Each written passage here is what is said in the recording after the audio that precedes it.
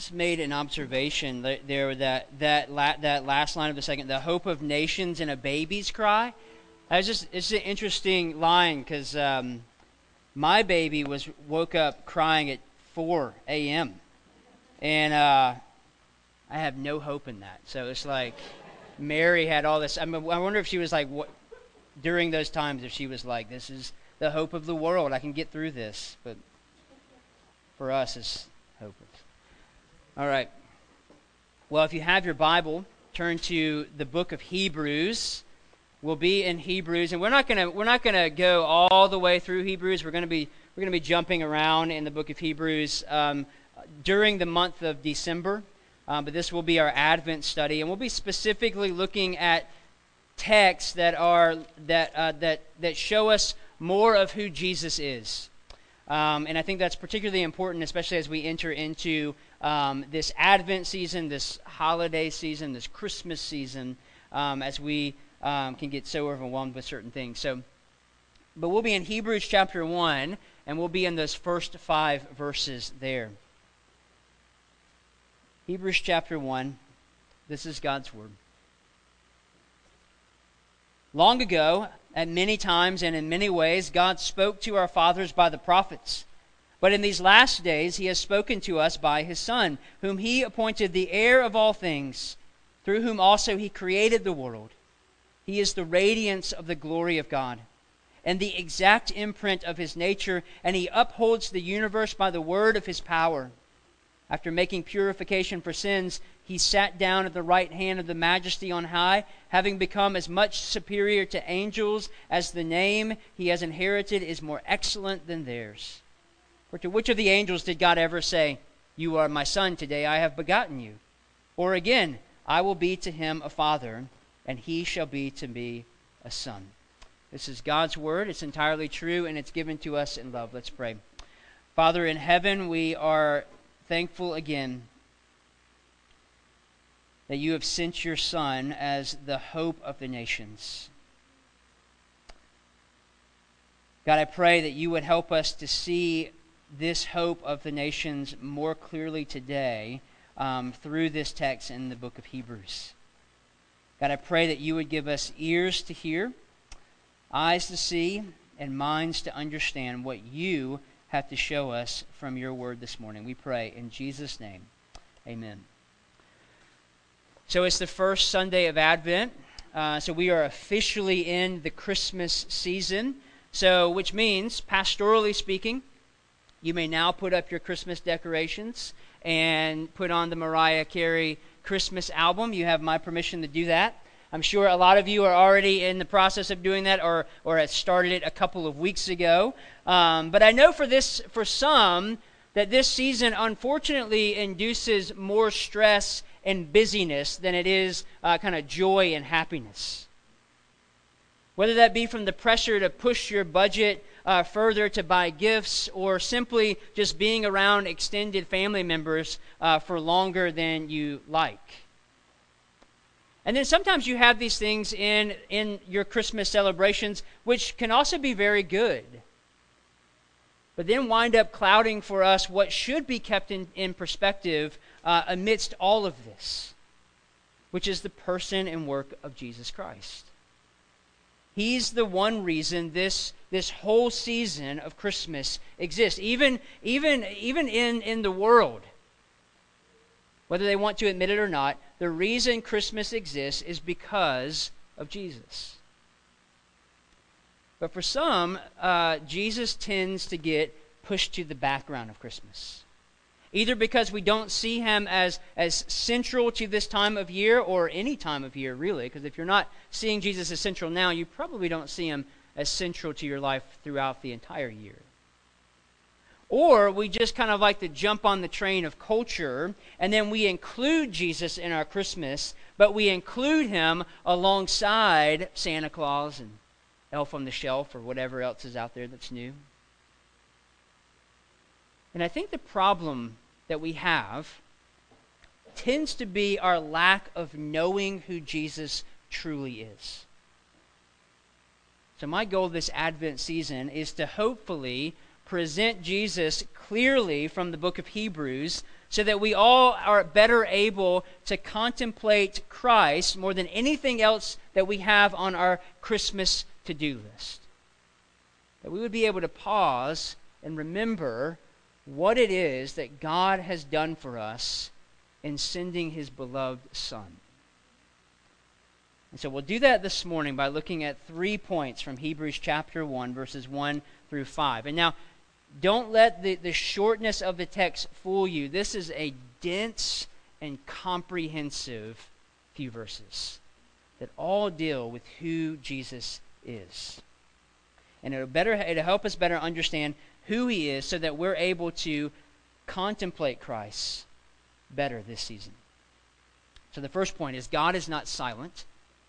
The second point is what he is not silent about.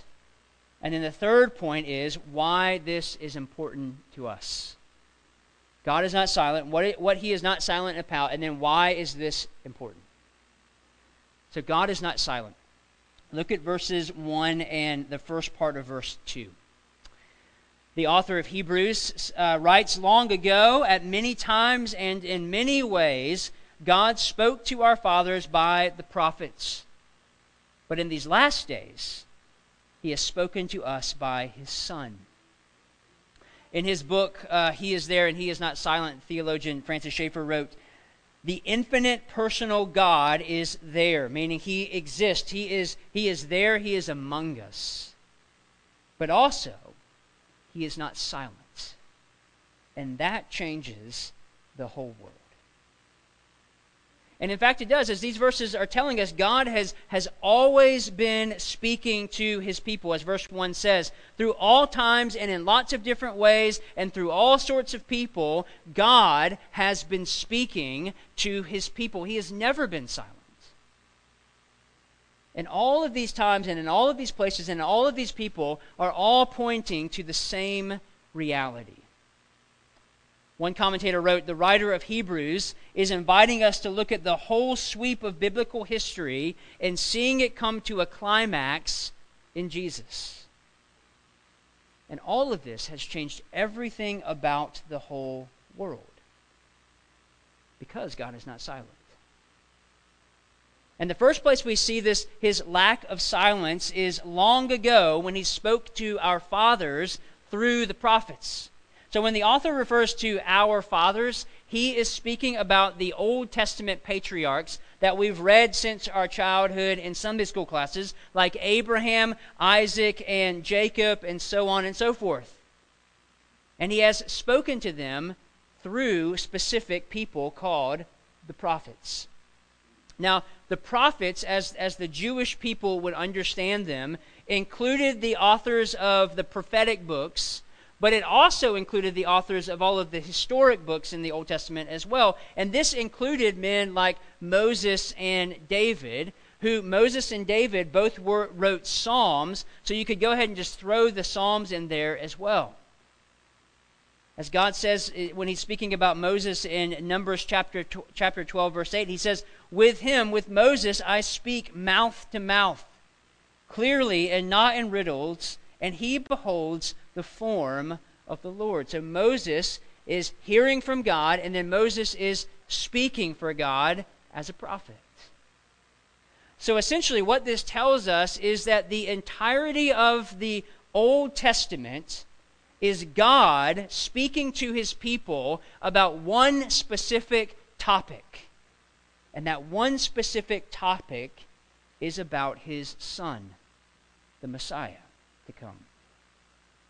So this also brings with it the establishment between the law of God, which we know as the Old Covenant or the Old Testament, and the gospel, or what we would call the New Covenant or the New Testament. So that lets us know that all of these people and in all of these places are communicating the exact same message.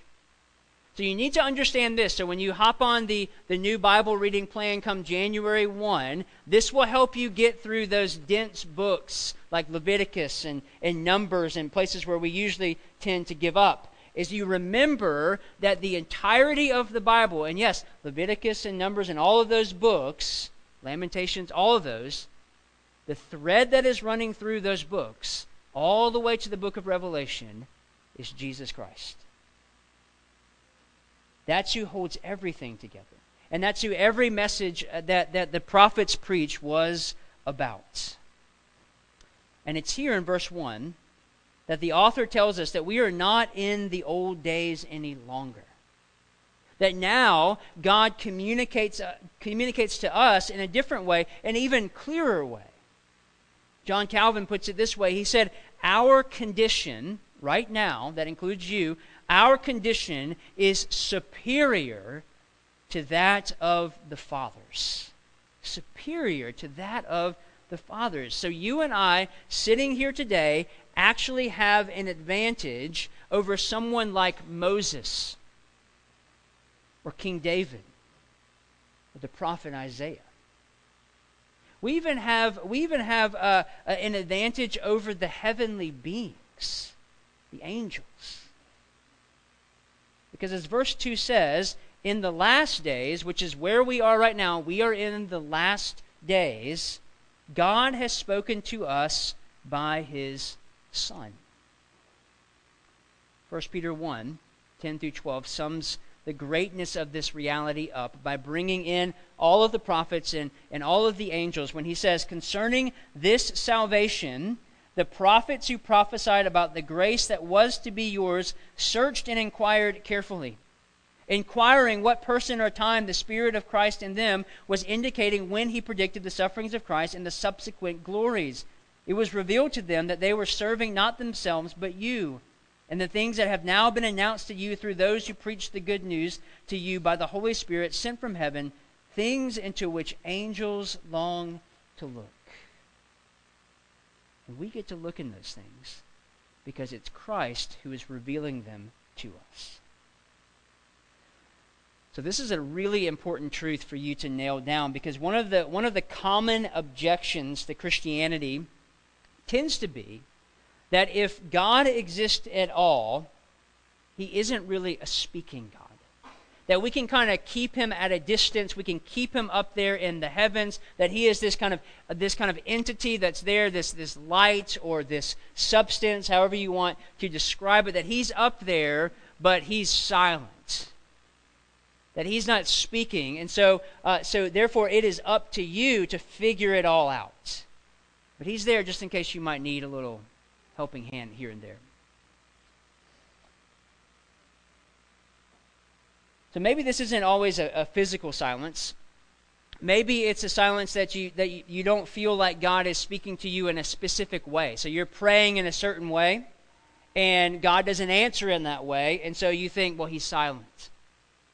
God's not listening to me anymore. He's not answering me in the way that I want, and therefore he doesn't love me anymore. I came across this quote last night from C.S. Lewis that I found really helpful to this. As he talks about the silence of God, he says, when I lay these questions before God, I get no answer, but a rather special sort of no answer. It is more like a silent, certainly not uncompassionate gaze, as though he shook his head not in refusal, but waving the question like, peace, child, you don't understand. So here's a reason why Hebrews was written. The title Hebrews is just another name for the Jewish people. So the audience to which our author is writing is primarily Jewish Christians. And I say our author because there's debate on who wrote the book of Hebrews. Some think it's Paul, some think it's Apollos. There's all sorts of things. So we'll just say the author for now. So the audience that he's writing to is primarily Jewish Christians. So these are people who grew up in Judaism and now have believed in Jesus. So they've seen all of the ways of Judaism. They've seen all of the ways the prophets have been pointing to Jesus, and they've seen Jesus. They've and believed in who he is, and now they are walking as followers of Jesus. But for some reason, in the book of Hebrews, which may have been by persecution or some other kind of opposition, we're not sure, these Jewish Christians are thinking about abandoning ship. They're thinking about going back to their old ways, to go back to what is familiar. So things like animal sacrifices and keeping all of the feast and worship at the temple where their families are probably still at. Tangible practices that gave them comfort and security. Why?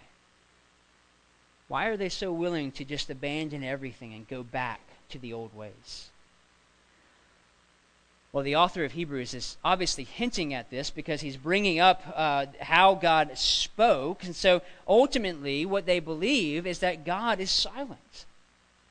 God is silent in the midst of their suffering. God is silent in the midst of their persecution and this opposition that they are now facing as followers of Jesus. And so they're looking at their circumstances and saying, this Jesus thing is not what I thought it would be. So I'm going to go back to what's familiar, what's comfortable. And we've seen this pattern before amongst God's people, haven't we? We've seen it in the book of Exodus. God's people have witnessed God's clear work amongst them. They've seen 10 crazy plagues be thrown up against their enemy. And they've watched it happen. They've seen a pillar of fire go before them. They've seen God divide the sea in two, and they walk across on dry land, and then see their enemy get crushed by that same water that was just divided. And if you remember, this is such an incredible story in history that years later, after they've wandered the desert because of their complaining, when the spies go in to spy out the land that God is giving to them, it's Rahab who says to them, hey, we've heard about your God. We've heard about what your God did way back when he rescued you and pulled you out of slavery in Egypt, and how he divided the sea and how he crushed your enemies. And when they heard it, she says, our hearts melted. Our hearts melted. And this is 40 plus years later. But for God's people, those moments that they got to physically witness, it wasn't enough to sustain them the first time they meet hardship. And if you remember, the first time they really meet hardship is really just a lack of food choice. It's not even persecution or anything that we might say, well, that's kind of a good way to complain. They just don't have the right kind of food. And they're ready to give up everything. They're ready to give up and go back to their oppressors in Egypt because of this. Maybe we were better off as slaves in Egypt, they say. At least the food was good. And we can look at all of this, with the Hebrew Christians as well, but also with God's people in the book of Exodus, and look at this and ask why. After they've heard and seen all of these great and marvelous works of God, but even for these Christians reading Hebrews, some of them probably saw Jesus crucified, or at least knew an eyewitness who saw Jesus crucified. They were not far removed from what Christ had done in his death and in his resurrection. Some of these Christians could have been some of the hundreds that saw Jesus after his resurrection. And still they think, like God's people in Exodus, God is silent. He must not care about me, so I'm going to create my own reality. I'm going to do what's easiest, and I'm going to go back to my old ways. But we do the exact same thing, don't we? When things get remotely hard, you start to look back over your shoulder, a lot like Lot's wife did when she's looking back over her shoulder at the burning city that God said, don't look back. Maybe you're tired of being single. The right person hasn't come along yet. But there's that one guy or that one girl at work or at school that is interested. And yes, they aren't a Christian, but at least I won't be lonely. Or your marriage isn't quite where you'd like it to be, so you begin to look elsewhere, whether that be to other people or pornography or maybe, and I've seen this happen before too, your kids end up becoming these idols for you. And you spend more time looking at them and investing in them than you do your marriage, and sometimes you end up treating them like your husband or your wife. Or maybe it's with your job. And you think, I can make a little bit more money if I can just fudge the numbers here a little bit.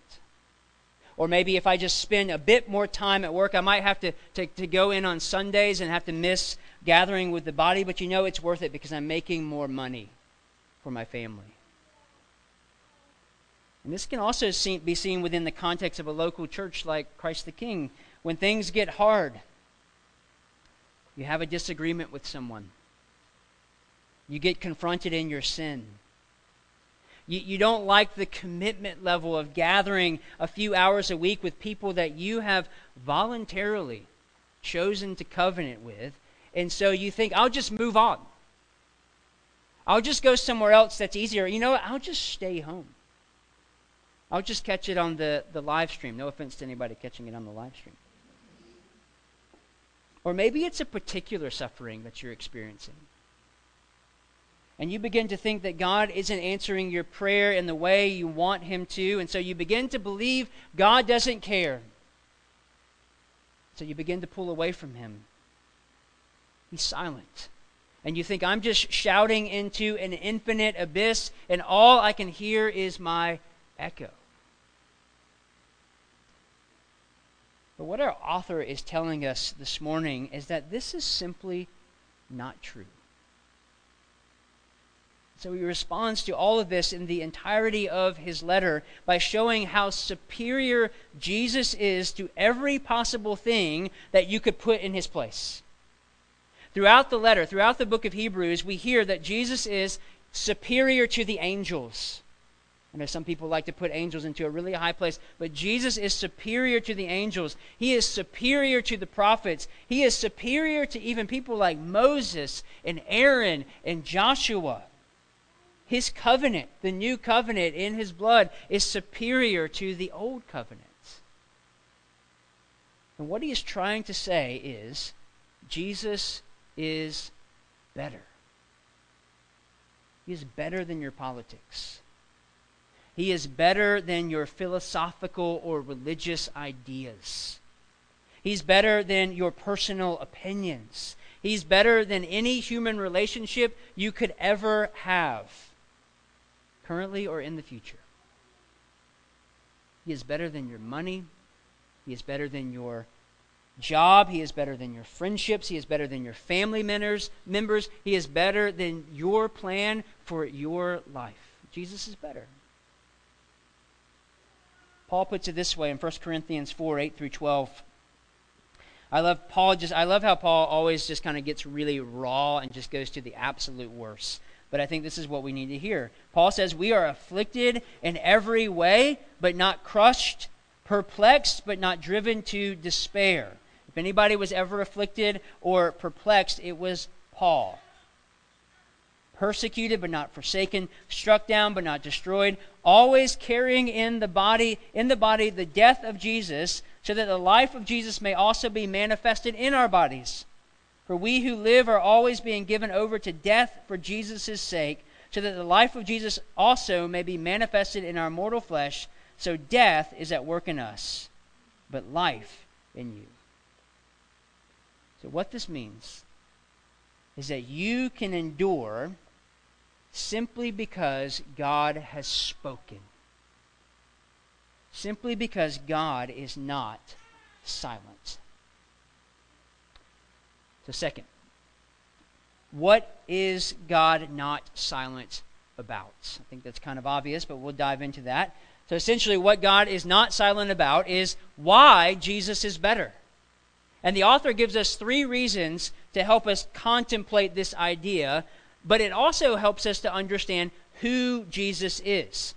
So here in these next 4 verses, Jesus is described for us as our prophet, our priest, and our king. Our prophet, our priest, and our king. This is what theologians have long called the threefold offices of Christ.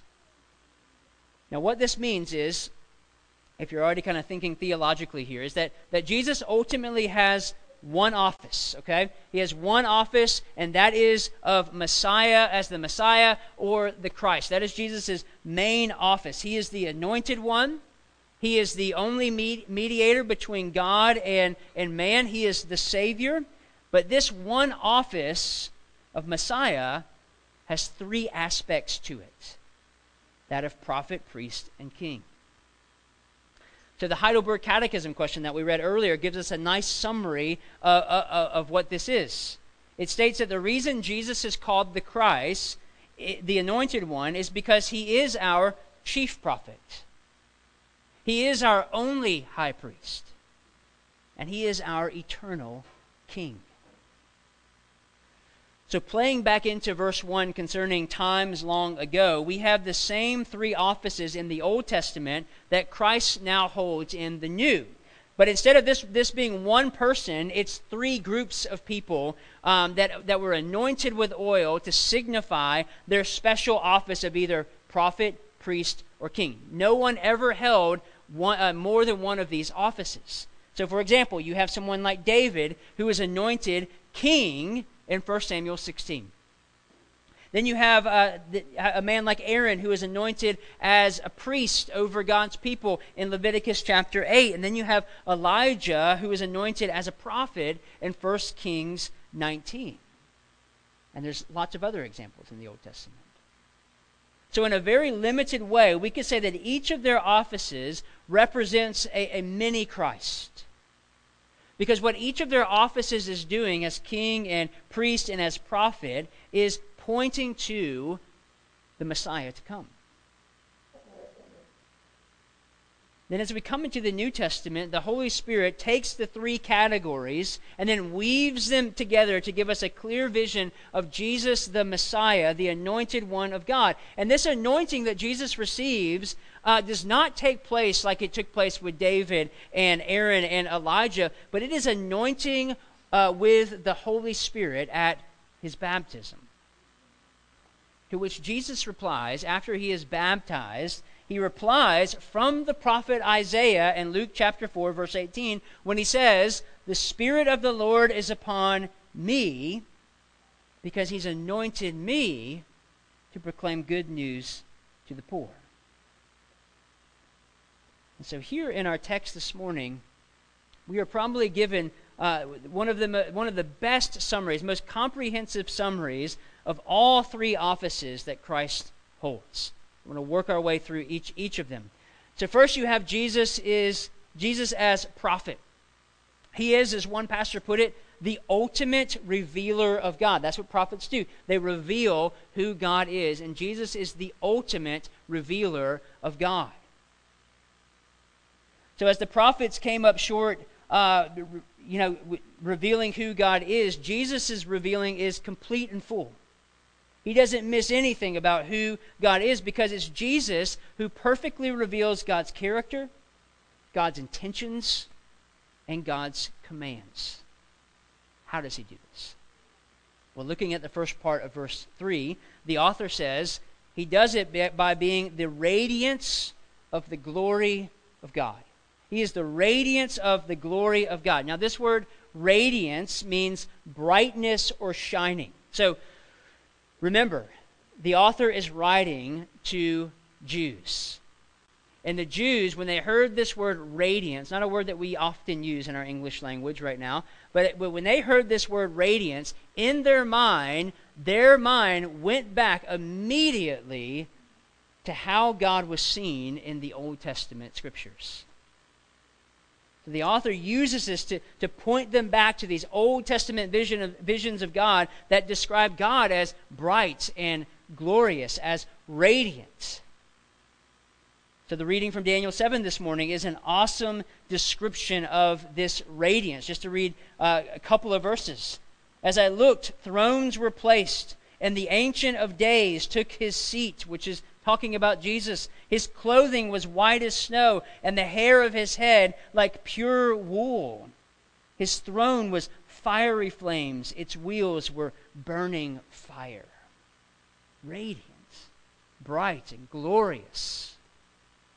Or when Moses, if you remember Moses coming down from Mount Sinai in Exodus chapter 34, and his face is shining so brightly after he has talked with God that the people were afraid of him. They couldn't even look at Moses' face because it was so bright that they had to put a veil over his face every time he came down the mountain. And this same brightness, this same glory that you see in God in the Old Testament is what we find in Jesus in the New Testament.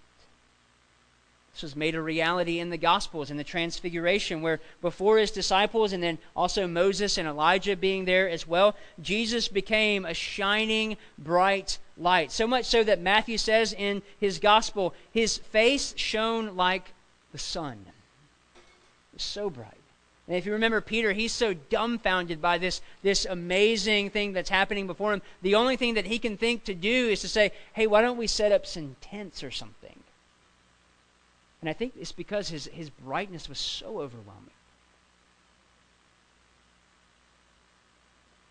And then second, you have this other phrase in Hebrews chapter 1, verse 3, the exact imprint. And this is a phrase that was used to describe during this time the image on a coin, or the imprint of an image on a coin. So referring to the exact imprint of a king or an emperor that would be printed on the money of that day. This is how they would use that phrase. And so this is the same language that our author is using to describe Jesus to us. He says Jesus is the exact imprint of God. Jesus himself tells us this, John 14:9. Whoever has seen me has seen the Father. Now, you have to understand that no one in all of the world, no one else in all of the world can say that. No one can say that. You can't say, I can't say to you, if you've seen my kids, you have seen me. My kids are not the exact imprint of me. This is more than just saying someone's a chip off the old block, or because they have similar features as I do, or their personality traits are kind of the same as mine. No, Jesus is the precise expression of who God is in every way. In every way. I like how one commentator put it when he was commenting on verse 1. He says that the old ways of speaking were advanced sketches, but these were sketches of kind of bits and pieces of who Jesus is. So you have one that would just kind of maybe sketching the ear. Or you have somebody else who's sketching the nose, and you have somebody else who's kind of sketching the hair out, and they're making all of these sketches, and the only way that we see it complete is in Jesus Christ. Jesus is the exact portrait of God. He's the original. And this is why he is the ultimate prophet, the final prophet, because he is revealing who God truly is in himself. So the second office that Jesus holds is that of priest, or we could say the ultimate Savior. Look at verse 3 again. It says, after making purification for sins, he sat down at the right hand of the Majesty on high. So in the Old Testament, priests had many duties, but one of their main duties was to offer animal sacrifices for the people. And while they did this, they were constantly standing. There was no chair in the tabernacle for the priests to sit in, because this was a work that was never done. They could never take a break from this. They could never rest from their sacrifices of animals, because animal sacrifices could never take away the sins of the people. So the priests had to perform the ritual over and over and over again. You can imagine after a long day of work in the temple that they were just covered in blood. So at the end of verse 3, the author tells us how Jesus fulfills the role of priest through the simple gesture of what you're all doing right now. Sitting down. It's an overly simplistic gesture, but it's a massive movement. Because the act of Jesus sitting down communicates that the work was finished. that the sins of the world had been atoned for in his life and in his death. Jesus, as priest, as the high priest, sacrificed himself as the ultimate sacrifice, the final sacrifice. We could say, in a lot of ways, the priests were now unemployed, or at least that part of their job description was no longer needed. And Jesus utters this from the cross, doesn't he? When he says, "It is finished." Because now the wrath of God has been fully satisfied. And when Jesus sits down, he's not sitting down on some metal folding chair that he's pulled out of the closet. No, he sits down at the right hand of the Majesty on high on his throne. Because, as his third office tells us, he is the king. He is the ultimate ruler. The author describes Jesus' kingship in several ways. He says in verse 2 that he is the heir of all things, which is what sons are in this time. That the son would be the one to assume the throne once their father had died and passed it on to them, and they would inherit the entire kingdom. Every part of it would be theirs. They are the heir. And so our author is saying Jesus is the heir, not just of a small kingdom and maybe a castle and a few people. He is the heir of the entire world.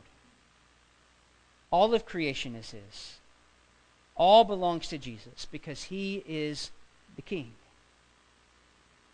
Another way we see that Jesus is king is that he is the creator of all things. John 1:3 agrees. It says, "All things were made through him, and without him was not anything made that was made." And yes, if you're unfamiliar with the Bible, but you're familiar with Genesis chapter 1, that means Jesus was with God in the beginning, creating the world. He was there. Remember, Jesus runs from Genesis to Revelation. Without him was not anything made. And then Paul in Colossians chapter 1, he lays out this beautiful description of who Jesus is when he writes, "For by him all things were created through him and for him, and he is before all things, and in him all things hold together." All things. That's not just the sacred things. That's all things throughout the world, which means if Jesus removes his finger from his creation, we cease to exist. We won't just carry on and just in this kind of godless world. We will stop existing. Which leads us to the third thing we notice in verse 3 about his kingship is that he upholds the universe. This is what he's doing. He is upholding the universe as king.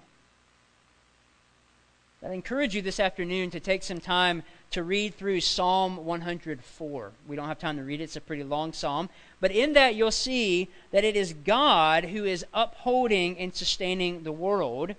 And these same attributes are what are just ascribed to Christ. Because Christ is the King of the universe. And it'll begin to give you this picture of who Jesus really is. That he is more than just this little baby born in a stable, but that he is the king of the entire universe. And we see this affirmed even at the birth of Jesus. When the three wise men come and present gifts to him, which is not at the birth of Jesus, actually like 3 or 4 years later that they actually make it and bring these gifts to the wise men. My father-in-law is a stickler for this, so I always have to mention this, that he always puts the wise men across the mantle away from the baby Jesus. So when you go in his house, you'll be like, what's going on here? That's why. And he's right. It's a side note. So if you need to rearrange your nativity sets this afternoon, do that. But we see this. We see their declaration. They're not just saying, oh, we're so glad this baby is born, so we're going to bring this baby some gifts. They were searching for the king of God's people. And so their gifts were not just a pack of diapers and wipes and maybe some onesies and some bibs. These were gifts that were fit for a king. And so by them coming to Jesus in this way, they are announcing his kingship to us, even when he was a baby. So seeing the threefold offices of Christ helps us to have a fuller picture of who Christ is, but it doesn't tell us why it's important. So I want to close by doing that now. Why is this important to understand that Jesus is the prophet, the priest, and our king? As one theologian put it, he said, to be a mediator, to be a complete Savior, he had to be appointed by the Father to all three and equipped by the Spirit for all three offices. He had to be a prophet to know and disclose the truth of God. He had to be a priest to devote himself to God and in our place to offer himself up to God. He had to be a king to govern and protect us according to God's will. So fundamentally, if Jesus is not all three, he is not God. And therefore, he's not superior over anything. He's not better than anything else that you could think of if he is not prophet, priest, and king, because all three are essential to the completeness of your salvation. And the author of Hebrews continues to show this to us by pointing his Jewish audience back to what the Old Testament teaches them about Jesus. So starting in verse 5, and then you'll see it throughout the book of Hebrews. I know some of you are working your way through Hebrews right now, and you begin to see it where verbatim the author is quoting from the Old Testament. He's saying, this is a picture of Jesus, this is a picture of Jesus, and he does this starting here in verse 5 by using two passages that early Christians would most often go to when they needed to say what had to be said about Jesus. So if someone was kind of misunderstanding who Jesus was, they would go to these two passages. One is Psalm chapter 2, verse 7, and then 2 Samuel chapter 7, verse 14. And so the author of Hebrews uses this kind of like a catechism. And so he asks the question, for to which of the angels did God ever say, and then he quotes these two passages. For which of the angels did God ever say, you are my son, today I have begotten you? To which of the angels did God ever say, I will be to him a father, and he shall be to me a son? And the answer that would be in bold in our worship guide that we would all recite together would be none. None. God has never spoken to an angel like this. God has never spoken to any of the prophets like this. Because Jesus is truly the anointed one. He is the ultimate son of David as God's own special and unique son. No one else in all of history, in heaven or earth, fits this paradigm except Jesus. Because only Jesus is Savior in all three categories as prophet, priest, and king. And seeing this threefold office helps us to recognize that all of his works that he's doing throughout the world and throughout his life is saving and it is ongoing. So as prophet, because your sin blinds you to your continual need, as prophet, Jesus speaks his life-giving words to you that removes the veil from your eyes so that you can behold him in his glory. If Jesus is not prophet, that veil is still on your eyes. He's prophet so that you can see your need of him again and again and again. As priest, because your sin makes you unclean, and because your sin makes you unclean, it makes you unfit to come into the presence of a holy God, he cleanses you as a priest from all your sin. All of your sin. Every sin. It doesn't matter how heinous that sin is that you might be thinking about. God cleanses you in Christ from all of those sins. He makes you presentable before God. And then finally, as king, because your sin enslaves you, because your sin throws its chains upon you, Christ the King breaks the hold of Satan, sin, and death, and he makes you a son or daughter of righteousness instead. Christ is heir of the entire universe through his life, death, and resurrection, makes you an heir alongside of him. You are a son or a daughter of the King. And all of this culminates at the cross of Christ. Because as one pastor said, I wish I could take credit for this because it's so brilliant. The cross is Christ's pulpit as prophet. The cross is Christ's altar as priest. And the cross is Christ's throne as king. That's a lot. But as we take all of this in, as we begin the Advent season today, I want us to contemplate these things this week. That in its rawest form, Christ did not come to create a holiday. Christ did not come so that you could give gifts on Christmas Day. Christ did not come so that we could have parades and parties during this time of year. He came because we need a Savior who not only pays our debt, but speaks life to our withered soul. A Savior who not only dies for us, but lives and reigns for us as our King. A Savior who is God in all his glory in every way, who came down to be with us. A Savior who is Emmanuel. Amen. Let's pray.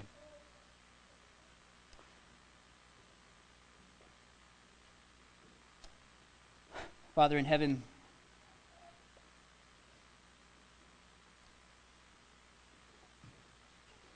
we are thankful that you saw fit to send your only begotten Son, that whoever believes in him might have life and have it everlasting.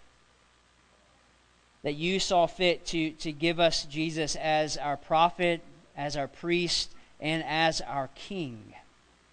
And within those three offices, we have an anointed Savior. One, the only one who can save us from our sins and to make us presentable before you, God, as our Father. And so, God, I pray that we would give ourselves to this Advent season, that we would contemplate more, that we would contemplate Christ more directly, more thoughtfully, because we understand why you had to do this. Because we needed a Savior. And we pray all these things in the name of the Savior Christ. Amen.